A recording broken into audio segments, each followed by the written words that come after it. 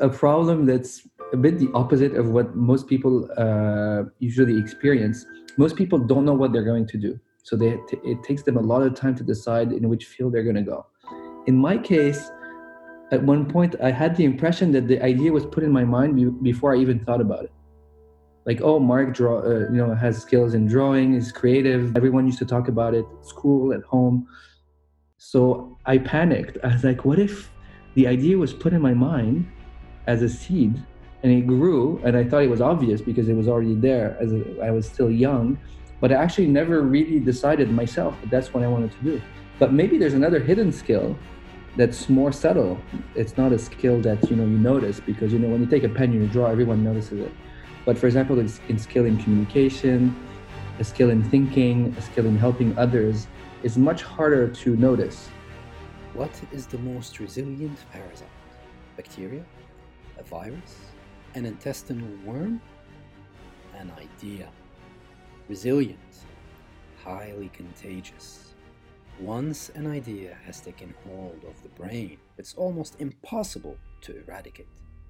An idea that is fully formed, fully understood, that sticks right in there somewhere. An idea is like a virus, resilient, highly contagious, and even the smallest seed of an idea can grow. It can grow to define or destroy you. Those were lines spoken by Calm, played by Leonardo DiCaprio. And while I can't make justice to the actor himself, there is definitely something there from the movie Inception, and it is exactly what had taken place with my guest, Mark Kandelaft. Since his childhood, he had been gifted a talent that was visible to the eye of everyone around him. The drawing, impeccable. And that was the seed that was planted inside of Mark's brain. You can draw, you have a skill, all throughout his life that led him towards the path and the career that he ended up choosing.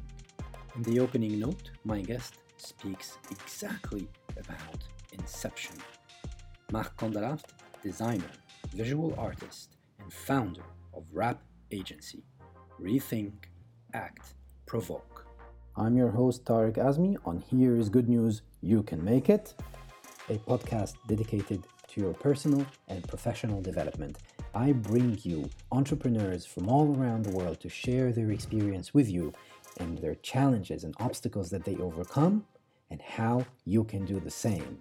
And in this episode, Mark and I talk about art, music, passion, and how following it allowed him to identify the route that he wanted to go down and how he built a successful business. And being an artist, Mark's starting place was art school. I did an art school. That's a very old school. It's more than 100-year-old school. It's been in the Bauhaus movement. Had a lot of renowned people there. So I was very excited to go to that school, especially that, as you might remember, it was kind of obvious that I would go into something artistic. I didn't know how artistic and what exactly. I was hesitating between architecture, engineering, creating stuff.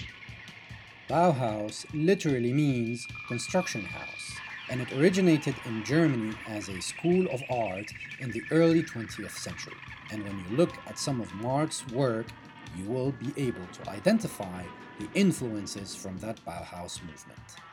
And as with many entrepreneurs, Mark lets an initial idea simmer in his mind until it turns into a business, without discounting some childhood dreams as well. At one point, I even had a dream of being a basketball player, and then so I studied there for. It's a 5-year program that ends with a master. I did that. I did it in 4 years. I did a little faster than usual, and then I was 21. I was done with studies, and I started to look for a job, and quite quickly, just a few opportunities came to me, freelance. I thought I would give it a try, and I liked it so much that I basically just said no to all the position that I was offered, and I just continued freelance. Mark just mentioned what I like to refer to as the holy grail of entrepreneurship.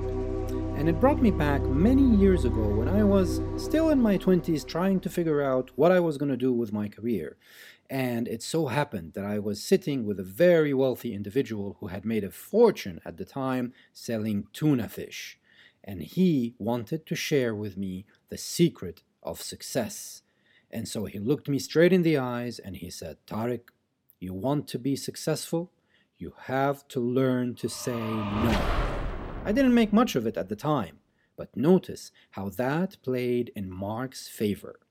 As a young student who just freshly graduated, most people would jump on the first job opportunity that they would get, whereas Mark said no, and he continued freelancing, and that paved the way for his growth and for the creation of his agency. Early 2000, on January 1st, I started the company, which evolved and changed names and all that. But it's been exactly 20 years and a few months now that I'm working on my own.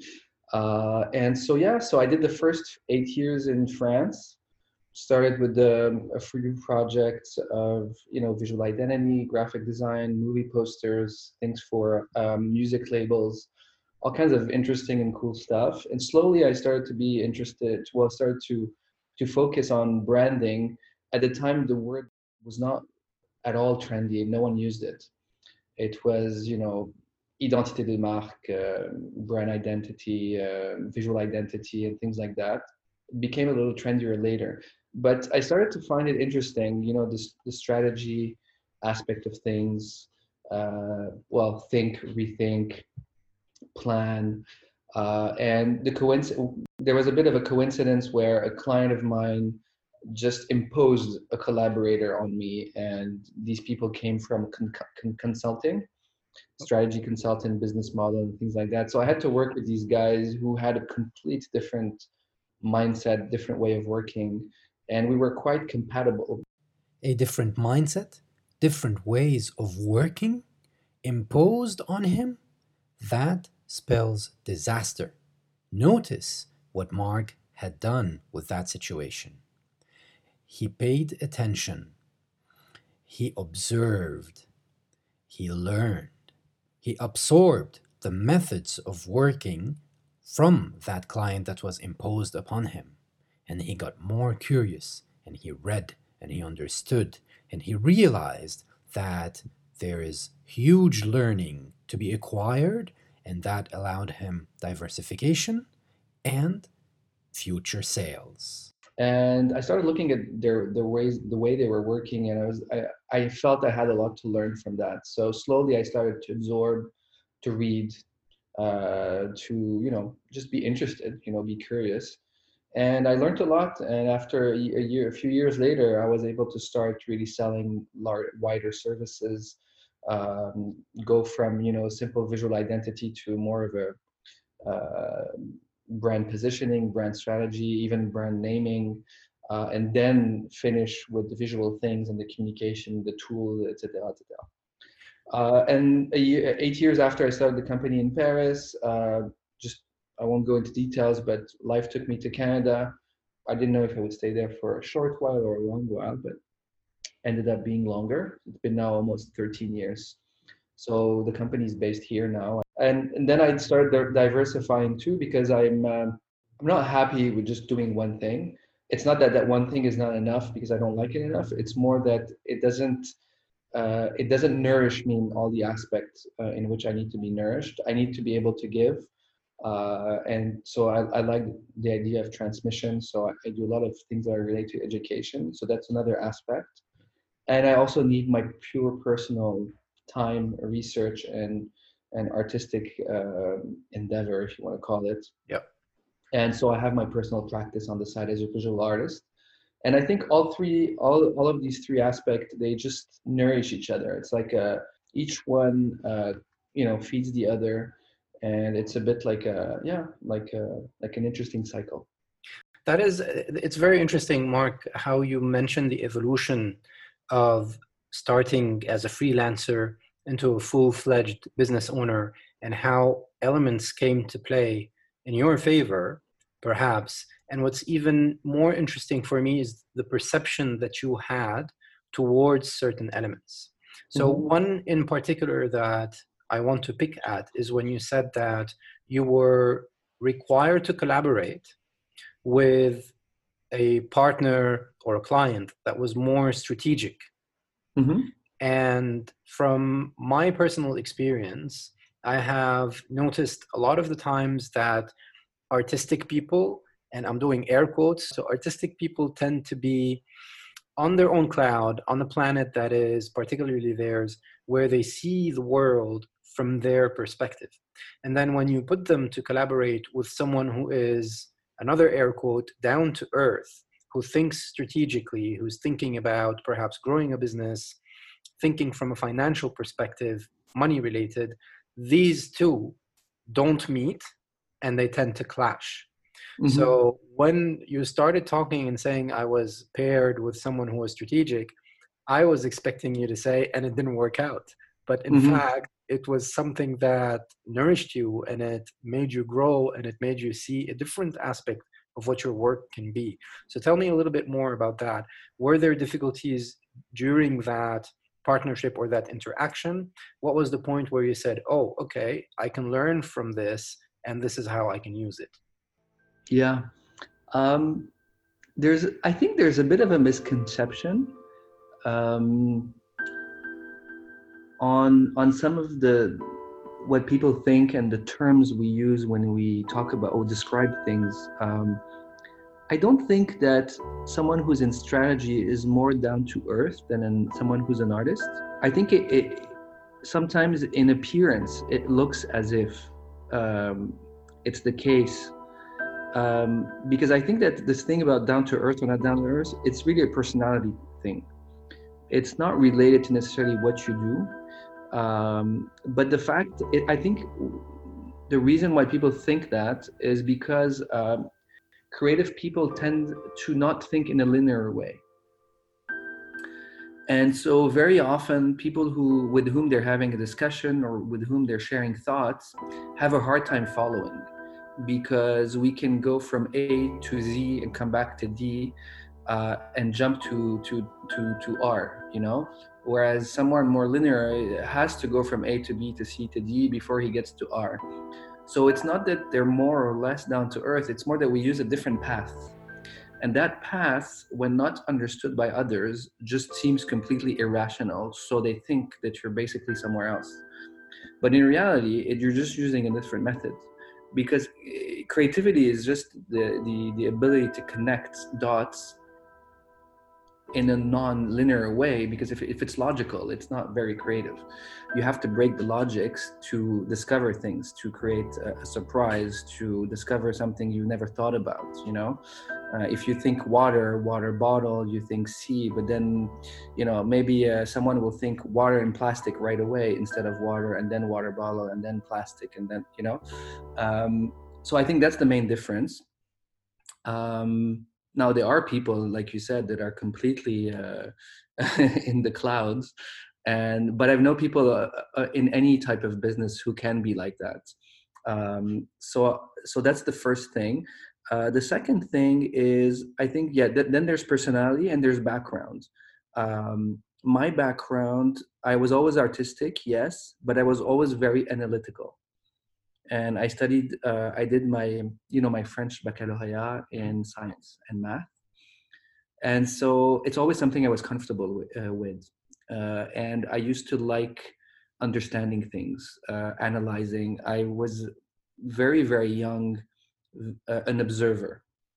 And I noticed my daughter's like that when she was a baby, a bit more than a baby, when when they start interacting with their environment. Yeah. I used to notice that she would do the same thing as I. Let's say we're at a playground, there's a lot of kids. She would step back, be a bit on the side, but just observe what all the kids are doing. And I tend to be the same in society, at work, and in every kind of context. I look at things a lot. I listen, try to think, And once I have something clear to say or to do, then I'll do it.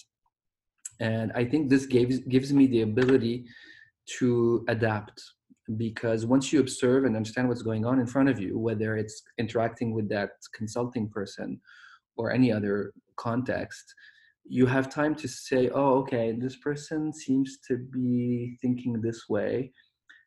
He's talking very quickly. He looks uncomfortable. Maybe he's a little stressed by the fact that he's afraid I'm not going to understand what he's saying, or whatever, you know. And then once you start understanding this, you know exactly how to respond. Use the right tone. You can also understand from accent or language or whatever if the person is fluent in English or in French or whatever, and adapt to their level of mindset, level of language or whatever. Just because in the end, it's all about communication. And we want to be understood, we want to understand others, and we want things to function. So I'm always going towards fluidity.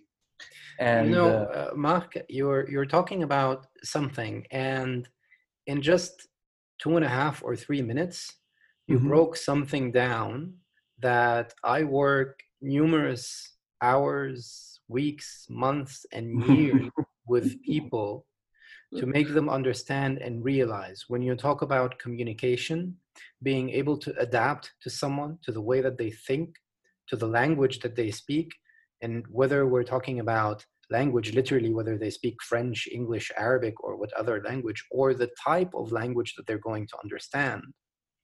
And you've just, through identifying that, by observing people, observing situations, understanding what is going on, and you bring the analytical aspect to it. So having that analytical background and the capacity to just sit and say, okay, so I've observed something, here's what I'm going to do, a sort of deductive reasoning from that observation, and I am going to put myself in a place where it is not necessarily my personality, but what I'm going to use and say and do is going to resonate with the person that I'm talking to. And I just find it amazing that you clarify that in this sentence that you said, and how you bring it together. I just love it. I just love it. It's all about communication, yes, and I really want a lot of people who are in corporate leadership positions to hear that and understand it, that this is the way to develop, this is the way to grow. You need to observe, you need to understand what is going on, and then it's up to you to put yourself in a place and adapt to the people that you are working with. That's amazing. Well, if your objective is for things to function, for things to be fluid, if you want to have your ideas and your whatever you're discussing with someone, if you want to be understood, that's the best way to do it. But I noticed that some people are more focused on, I don't know how to say it. It's like, I don't know if it's a lack of humility sometimes, but they pause like that. Like, this is me, this is how I talk, this is who I am. And they forget that it's good. I mean, but it's not going to get you there. And so they block, they become a bit like a wall. And it's not that they're less nice people, but I realize that sometimes they have this reaction of, I don't know for what reason, but they're not looking to adapt. It's as if like, this is who I am, he or she should adapt to me. And for me, it's a waste of time, because I just want things to function. I don't care who does what, who thinks what. If you understand what I'm saying in 2 minutes and I'm done and can go do something else, I'm happy. I don't care who did what, who adapted, you know? As long as you're getting the result at the end. Yeah, I don't understand why people don't do the effort. Now, the thing I've always asked myself, and I don't know if I'll get the answer, is I don't know if the fact of growing in Saudi Arabia made me like that, or if I was like that, or already as it was my personality, and the fact of living in Saudi Arabia gave me the opportunity to test it. Because in Saudi Arabia, like you remember, we live with like not a single neighbor comes from same social class, same nationality, or even religion or language. So basically, you're constantly having to switch from already switching social class, means switching mindset. You have to switch references. You can't talk about the same things in the same way. Then you switch nationality. There's everything that comes with it, culture. Even a word can mean the same thing in a dictionary, but from country to country can have a different universe around it. Yes. And it's different for every country, sometimes every person, according to the experience you've had with a word. Then you have religion that impacts the way you think, the way you analyze things, and the way you, I don't know, you can interpret values, shapes, words, ideas.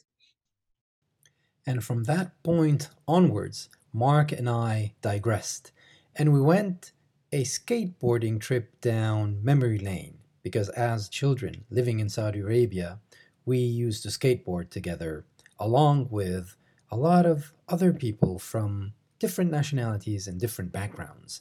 And we came to the realization about how living in Saudi Arabia with such a huge diversity exposed us to different people, different walks of life that allowed us to become adaptable and able to manifest different ways of communicating with other people. And that became a secret ingredient for future success. And moving forward, let's see how that helped Mark grow and develop RAP. Mark, I want to build a little bit more on your business, basically, the entity that you developed. So you started in Paris. So you started off doing freelance work, and that sort of built the pathway for you to build your own business, to create your own entity. When you started, were you by yourself? Was it a solo entrepreneur gig, or you had partners? How did you put the whole thing together? Yeah, look, when I started, I was super young. It was during the era where internet was just starting to make it into our professional life. There was no podcast, there was no videos, there was nothing about business, there was nothing even about business plan. I think I discovered the word business plan maybe 5 years after I started my business. So I So started really clearly, like, you did not have a business plan when you started your business. I have never had a business plan until now. Okay. I'm not saying it's good, but I'm just saying I never had one. I have plans, but I don't have a proper business plan. But yeah, so I started really like an artist would start painting. Although Mark started without a business plan, he had plans, but not specifically a business plan, and succeeded, does not mean that you should too. And I strongly advise that you start with a feasibility study, create a business plan, and a forecast depending on what product or service you are selling, just to test the waters and be sure of the direction that you are taking. So I started doing these things. Like I said, Canal Plus, which is a French channel, and it has a distribution branch called Studio Canal that distribute all kinds of movies across Europe. Came to me, so I helped them with movie posters. There's Sony Columbia that came to me also for the music thing, music labels and artists. So I started with these things, just having fun, just doing it, not knowing exactly what was going to happen in 2 months, in 3 months. I would say that maybe the first year I was just happy I was making money. I was just happy. At the time we were using francs, not euros. So I would easily make 30K, every month, and then travel and do something, have fun with my girlfriend, and then spend all the money, then come back, work again, spend the money again. And then eventually I started thinking, I have to think a little further than that. I'm glad so, you did. so I started thinking a bit more, planning a bit. I was always very active socially, always meeting people, staying in contact, because my personality. I didn't have to make an effort to do it. I just do it naturally. So this helps when you're working on your own. So all that to say that no, I didn't have any partner. Although I was about to partner with someone, but it ended up falling apart because it's very hard. All through my career, I tried maybe about 6 times to partner up with someone.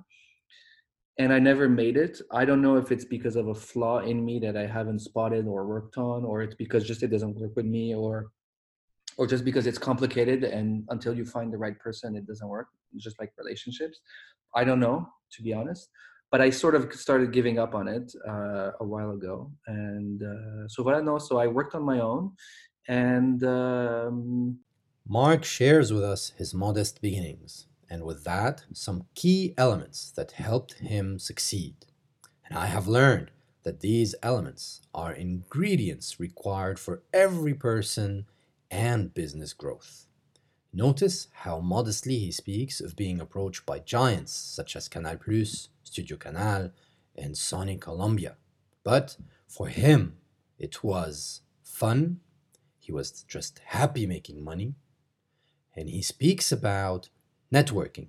And later down the line in the interview, he will talk about belief, his belief in himself, in the business, and in the direction he was going in.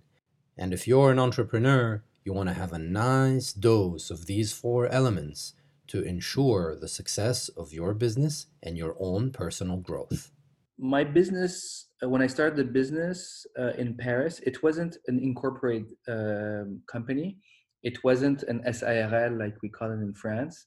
It was just me as a sole entrepreneur. It's legally and financially much more simple and quick to build, especially at the time. Now it changed a lot, but it's been 20 years. So I went in, they said, how do you want to call the company? I said, Marc Candelaft Design, and that was it. I started like that, very simply, starting to accept any work that would come to me that was decently paid. I would accept, even sometimes not really well paid. I would do it for the experience, for the pleasure of trying things, meeting people, and just discovering projects. So I did a lot of that for a while. I have this impression that every 3 years something would change in my mind or in my maturity. For some reason, I don't know why I decided it was 3, but this is how I felt it. I felt that every 3 years something shifts. The big shift, though, that you're mentioning happened 5 times later, meaning 5 times 3. So 15 years later, it happened. Okay. What you're mentioning, the real rebranding. Now, in the meantime, there was I wouldn't call it rebrandings. There were just basically evolutions of something that exists, but that evolves with time, so it needs to be readjusted. A brand is like a human being. It's not something that is static. You move, you change, you evolve. You're still Tarek. I'm still Mark. Our past is the same. Our values are the same. But we change. I mean, even politically, you vote something 10 years ago, you vote completely the opposite 10 years later. We're living beings. So we need to be in movement. So I continued making the brand evolve. I have to say it was very easy for me to make it evolve. Why? Because it's my brand, it's myself. So you naturally know what resembles you at that point in time. So you basically just continue doing those little touch-ups to keep it alive and keep it in a way that is in phase with who you are and what you're doing at the time. Now, I'm not saying it was always perfect, because sometimes you're not even aware of the fact that you went really far away ahead, but your company and your brand is still 5 years behind you, And so when I did the big change in 2000, well, the idea that I had to do something started in 2013. I was in my almost in my mid 30s or something like that. So it had been already 13 years I was in business. So at that time, I noticed something had to be done. I just was totally confused on what it should be. I even questioned the fact that I was in the right field. I thought of maybe stopping design and doing something else. Wow. Because after 13 years, you've done a lot of things. And there is a sense of boredom at one point. Not because the projects are not interesting, not because the people are not, I had a lot of pleasure with everyone. But you have the feeling that you're basically repeating in a different way the same things. Yeah. And you get a sense of complacency, so to speak, and you feel that there is no real fuel to what you're doing anymore. Yeah, and there was also maybe a problem that's a bit the opposite of what most people usually experience. Most people don't know what they're going to do. So it takes them a lot of time to decide in which field they're going to go. In my case, at one point, I had the impression that the idea was put in my mind before I even thought about it. Like, oh, Mark has skills in drawing, is creative, blah, blah, blah. Everyone used to talk about it at school, at home. So I panicked. I was like, what if the idea was put in my mind as a seed and it grew, and I thought it was obvious because it was already there as I was still young, but I actually never really decided myself that that's what I wanted to do. That's Inception 101, because you were so good at it from your childhood that it became a natural evolution. That you were pushed towards that, and it's not necessarily the thing that you woke up one day and said, oh my God, I want to be a designer. This is what I'm destined to do. This is my purpose. And I thought that maybe I have the skill for it. And maybe, with that skill, I can go up to, 8. But maybe there's another hidden skill that's more subtle. It's not a skill that, you notice, because, when you take a pen and you draw, everyone notices it. But for example, it's in skill in communication, a skill in thinking, a skill in helping others is much harder to notice. So I was like, what if I had that another skill that's maybe compatible with that one? And that's why I succeeded in some way at doing what the things I wanted to do. But the other one is much stronger. It has a better purpose and it make me happier, And so, so this was a weird time, So it took me about a year to figure it out, and then a year to kind of create it and modify it. I'm not saying that I don't hesitate anymore after I created that entity. I still hesitate.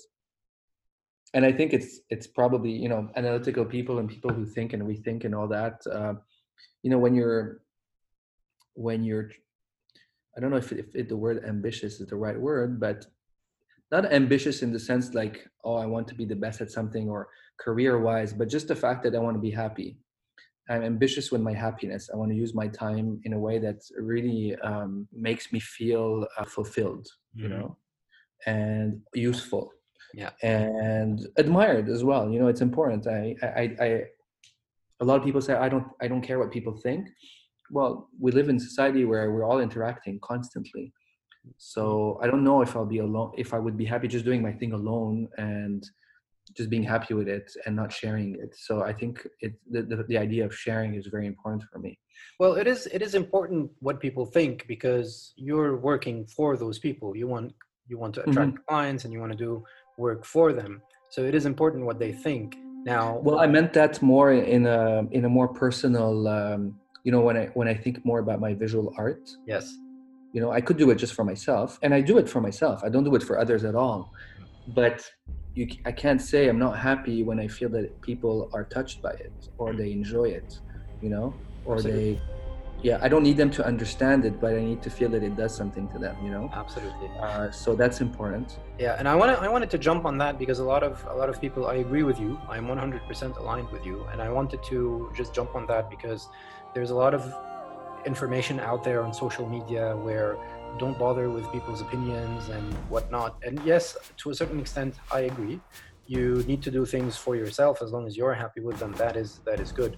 But it doesn't mean that you need to completely disregard people's opinions, depending also on the business that you're doing. So It's really good that you bring this to our attention. There's another thing that I also really like from what you said. Working with some clients on coaching them grow their businesses or create a business plan. So I work with people to do that as well.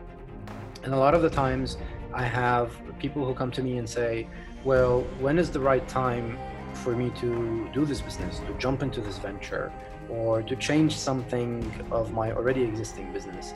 And often enough, my answer is, what's wrong with now? Because a lot of the times, often either people are dreaming for too long, for too much, and they never take action, or they just take action too quickly and perhaps it's not well thought out.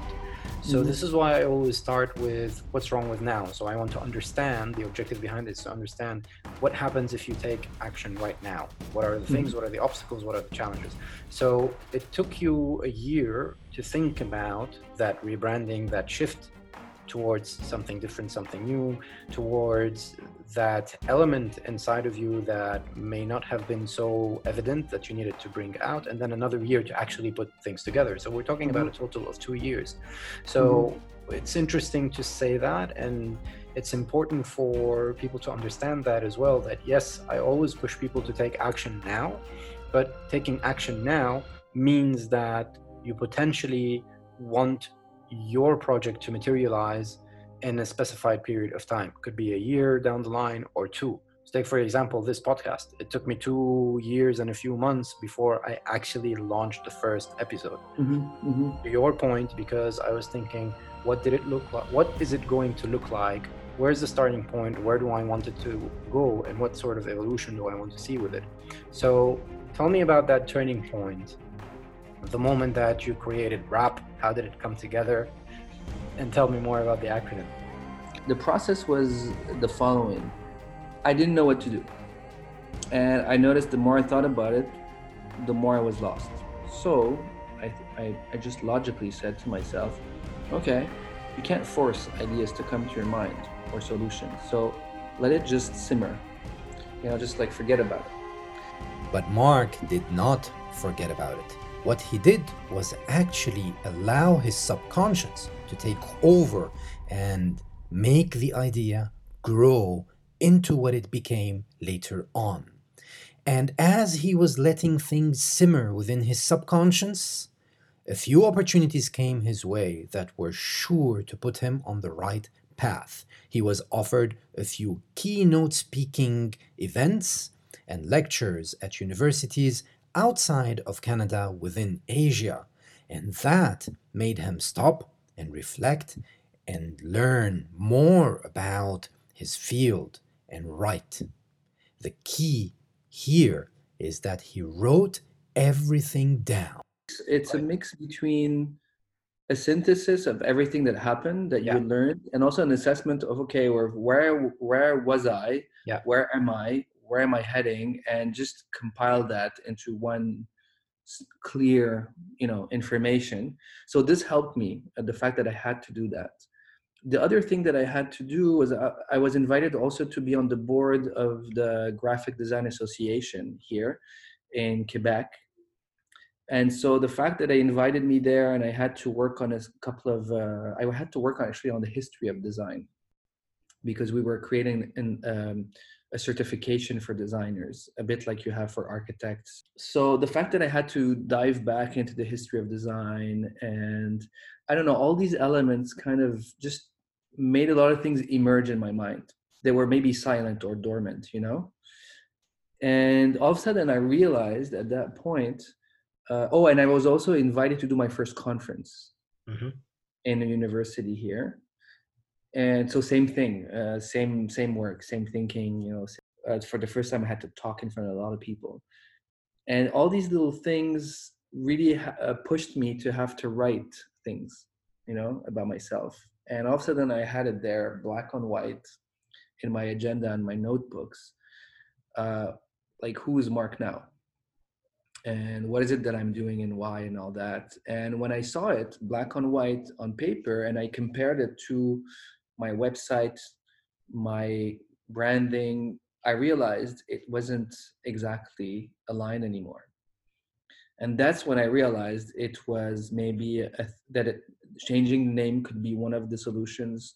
Changing the visual aspect of the identity was another solution. Changing the positioning also could be one part of the solution. And so this is how, when I started, I was like, okay, I have to change name. Mark Canaleft is great, but Mark Canaleft has only a meaning for people who know me. Yeah. So if you don't know me, it's just a name. You might find the name nice or weird or long or short, whatever, but it doesn't say anything about who I am. So this was the first step. I was like, okay, I have to find a name, and I couldn't find a name, and it was complicated. And I'm in an environment where things have to be bilingual all the time, French, English. And I don't want to have a name that then is translated into second name and then have two names. And so I want something universal. It could be understood anywhere.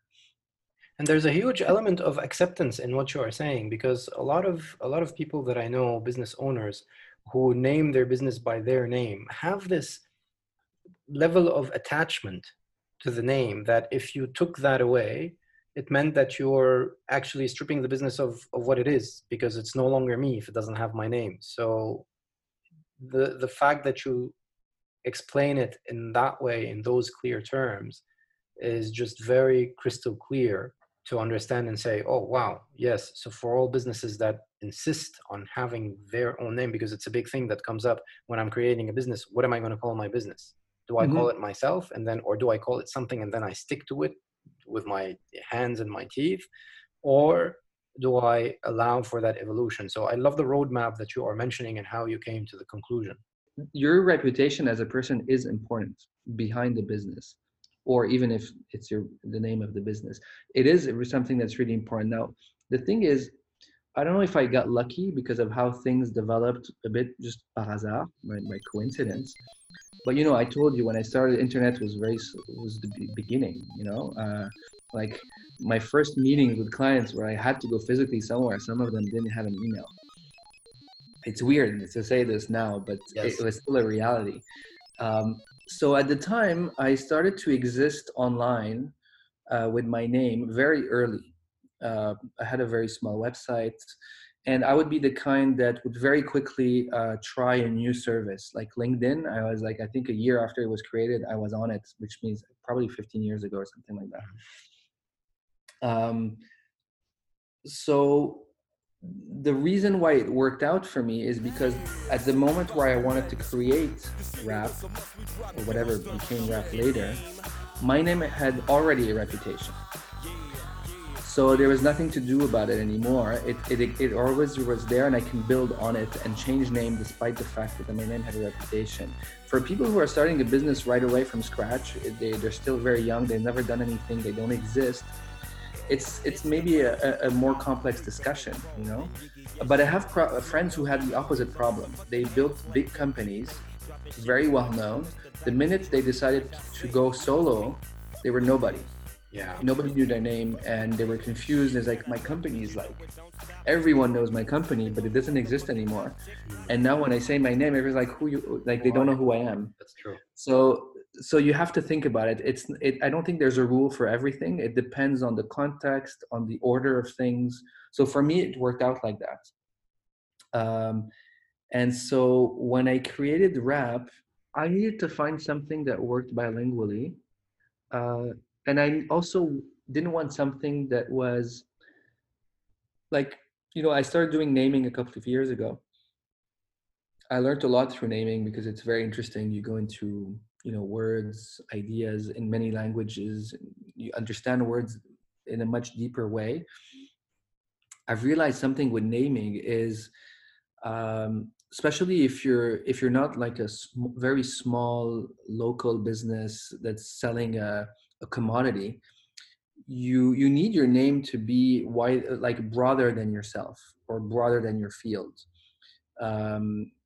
Because one, you want to have the freedom to be able to evolve as a company and not be stuck by your name. So you don't want the name that you have be so descriptive and so precise that it basically imprison you. And as soon as anything changes in the company, you have to change the name all the time. That's really important. So you notice that big brands who, when I say big, I don't necessarily mean big in size, but big in sort of broadness. Yes. Usually have names that evoke things that there are more symbols or ideas more than a description. So the fact that you have the word graphic design or design in the name of your company is not bad in itself, but for me, I need to go away from that and be more into something deeper and more evocative. And so at the time I was looking for things that were, well, I had my philosophy about design that was where it was at the time. I was thinking a lot about emptiness, about modernism, about design thinking, about all these things that, at the time I was just super interested in these things and they were really present in my practice. So I was trying to find a name. And, I have an image blog that's called The White Dots. I really like that name. And I wanted something similar, you know. So I was looking for shapes like square or circle or something, but everything I would come to, I would finish by eliminating. You know, I would end up eliminating. And until the name rap came to me by pure coincidence, because on my birthday on February 14, 2014, one of my good friends sends me a long documentary, probably a 2-hour documentary on the Wu-Tang Clan. And so because he knows that in my, you know, in my, from like 10 to 25, I still love rap, but between that era, between those years from 10 to 2025, I used to listen to a lot of rap. And he knows that the Wu-Tang Clan was one of my favorite groups. Okay. So he sends me this documentary, and I watched the thing, and it was super cool, and I'm hyped. And I was really happy to rediscover that, and you know, those memories, those years, and go through the history of the clan and how they function, because they're built. The strategy behind the group is super interesting. It's not just like and there's nothing random in how they organize themselves and the names they had and all that. So anyways, I was super happy to rediscover this. And you know, when you're happy about something, I just jumped on Google and started doing some research and reading. And I think I went on Instagram, and there was someone who was saying thank you to all the people who still support hip hop. This is what the guy said. This was in 2014. And my immediate reaction to that was like, so he's saying thanks to people who still support hip hop.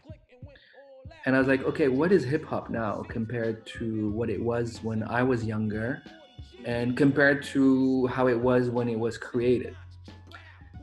And so I don't know, I felt the urge of responding to him. I was saying something about hip hop is no longer what it used to be. It went from being a cultural movement to a commercial product. True. And rap used to be extremely rooted in people's reality. It was rooted in how they live, where they lived. There was also this idea of being very proud of where you come from, which hood you're from. Absolutely. Then there was the pride of being part of a community. Rap was there to also talk about people's struggles, their ideals, their dreams, their political views, etc., etc. And the very first moment where rap was probably, there's no real moment where rap started, but basically it was jazz, to which a talking was added at one point. And Gil Scott-Heron is probably they call him the father of rap. He was more of a poet. And he worked with a musician, and they started doing what we call today rap. But if you listen to his texts, they're absolutely stunning. They're super interesting. They're extremely relevant today, even politically or socially, describing how society is, capitalism, poverty, social class, privilege, and all that. Everything is in there in the 70s already. Like nothing has been invented now. Like everything now is just a copy of a copy of a copy of a copy. And so this is how the idea of using the word rap came to me, because at one point what I realized is that everything that was inside of rap, as the ideas, the values, etc., was exactly what I wanted to put in the company. And I forgot to mention that at the time where I wanted to create rap, and I didn't know it was going to be rap, I was a bit frustrated and annoyed with my own field. Meaning, I felt that design became a dictatorship of how things should look like. That everywhere you would go, things should be beautiful, everything should be designed. Anything that wasn't designed was crap or démodé or not cool or unmodern or whatever. And I was frustrated by the fact that when I traveled to Paris or to New York or wherever, a big city, I would always have the feeling that I'm bumping into the same stuff, same trends, same look and feel. It was at the time also when hipster stuff were starting, and you used to see all those little cafes. They were like beautiful, and like everything was too beautiful. You go in, there's candles, a bicycle, and an apple. Exactly, and a book, and the book has to look old, and it needs to look like it'd be an old edition, and people just have it in their hands. They never read it, but it looks nice in the pictures when you're doing the Instagram. So I was so annoyed by all that at the time. Like everywhere I would walk in, everything was constantly too nice. But my philosophy of beauty is of course beauty is important inside of beauty, but I think leaving things as they are, something natural where not everything is a setup, not everything has been thought, where there's room for, I don't know, an accident, room for something that doesn't match something else, is also, I think, beauty. And I think that and I want to go too deep into that because this is also another talk about beauty. What is beauty? That's another session. I think we're going to do part 2 and part 3 to this. Part 3 and part 4. Yeah. But so just to say that there was this idea of wanting to be a bit more authentic and being closer to how the world is, as it is in its raw way, not in the embellished way or in the superficial way. So I think noticing that those resemblances between the rap movement, when it used to be a cultural movement, and what I was trying to build, one point I was like, you know what? I'm going to call it rap. I'm just going to call it rap. I'm going to take the word. I'm not going to invent anything. I'm going to use the word rap as it is. And I think it's going to look super cool. One, because no one's expecting it. It's probably going to be shocking for most people. A lot of people are going to tell me it's crazy, and that's what happened. And also, my aesthetic is so the opposite of rap, meaning my aesthetic is very minimal, very white, very straight to the point. Well, maybe straight to the point is a resemblance with rap, but it's also very refined. Everything is very detailed oriented, whereas rap visually is something that is more chaotic. There's graffiti, there's colors, there's an excess of things always, the clothing wise, it's more bling. So I thought that I could imagine the word rap adjacent with my work, and I saw this amazing contrast in almost, or maybe you can even call it a tension between a word that has such a powerful idea behind it with a specific visual atmosphere, and then with the visual atmosphere that I had, it would clash completely, And I thought for me, strength comes from clash. Things need to clash to become strong. And I thought that the tension between both could be visually very interesting. And plus the fact that, behind the word rap, I did my research as well to understand where it was coming from. And the word rap existed way before the music. It's already in the 19th century. It refers to, for example, wrap up a command. It's also having the sense of la répartie, repartee, when you're able to basically have a really good debate with someone, and everyone has a strong argument, and you have a vivid, back and forth debate. Mm-hmm. And all these ideas combine, like the debate thing is super important in creative field, because you constantly have to challenge other people's ideas, your own ideas. So slowly I started seeing that within the word, there was much more than just rap music. There was strength, there was power, there was the idea of challenge, of being straightforward, of being authentic. So this is how it took form slowly. And the part that you like, the fact that it became an acronym, came almost a year later. Because when I used the word rap at the beginning, there was my tagline was power to vision. It was not rethink, act, provoke.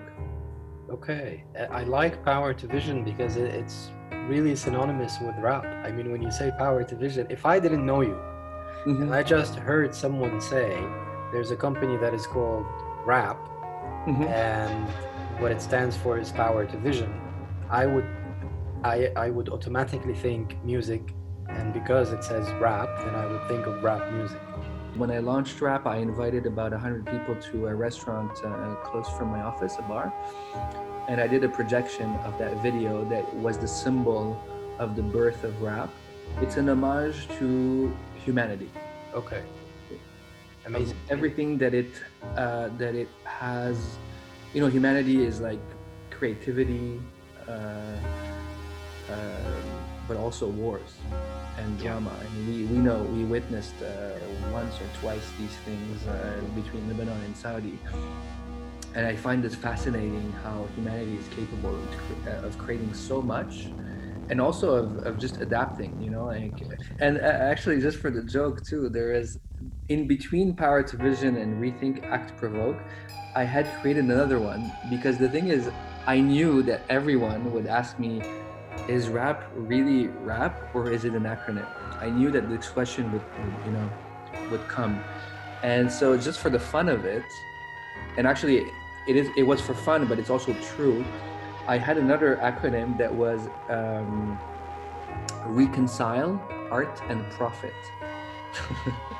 Because I'm in a field but where those are always in opposition. Yeah. You're either doing art or you're making money, but if you're making money, it's not art, and if it's art, it's not money. There's no money. And this is a misconception that I wanted to break. So anyways, I played with it for a bit, but we never used it. But it was mainly for conversation with people, just for the fun of it. And then I came to Rethink, Act, Provoke, which is actually now I don't think I'm ever going to change it anymore. But there's something that's interesting for you to know as well, is at the time where Rap was alone without the Rethink, Act, Provoke. So I told you there was Power to Vision.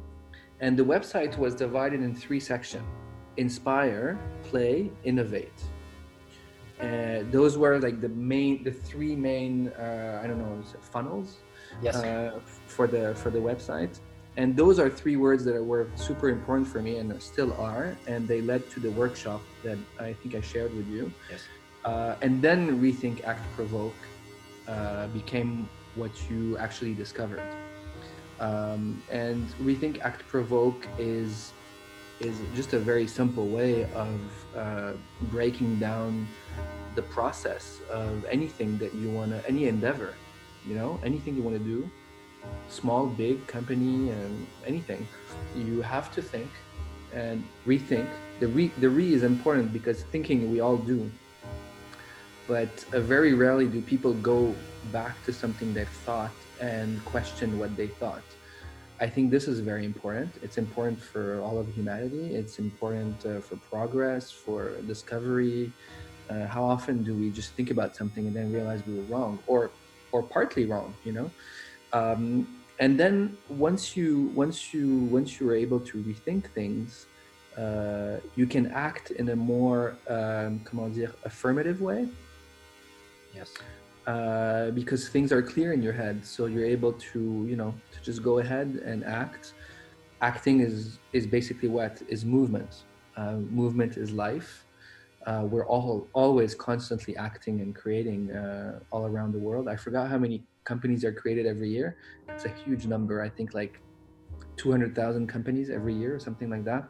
A lot of them die too, but there's this. It's amazing to see how much initiative there is. And then Provoke is important, because anything you do with an intention, a purpose. And so when you provoke, well, there's the negative aspect of provoke, where you provoke to annoy someone. Yes. It's not meant in that sense. It could in some areas, like I do use it sometimes, but it's mainly to provoke to get the result that you are looking for. An emotion, a response, a shift in mindset, a discovery that someone does, teaching, whatever it is. So provoking is important. Otherwise, we wouldn't do anything. There's Absolutely. always an intention behind things. Absolutely. And all 3 work very well together. So sometimes it doesn't have to be that you rethink, you act, and you provoke. Sometimes you provoke to push for that starting point for people to rethink. And once you reestablish something, a business pillar, or a strategy, then you can act upon it, and you can play with the order. Yeah. Like, I'm a big believer in thinking too much is not good. Amen. Sometimes act and discover and then think again, you know. But acting is important because you realize that thinking can totally paralyze the acting. So if at one point you don't act, your thinking is useless.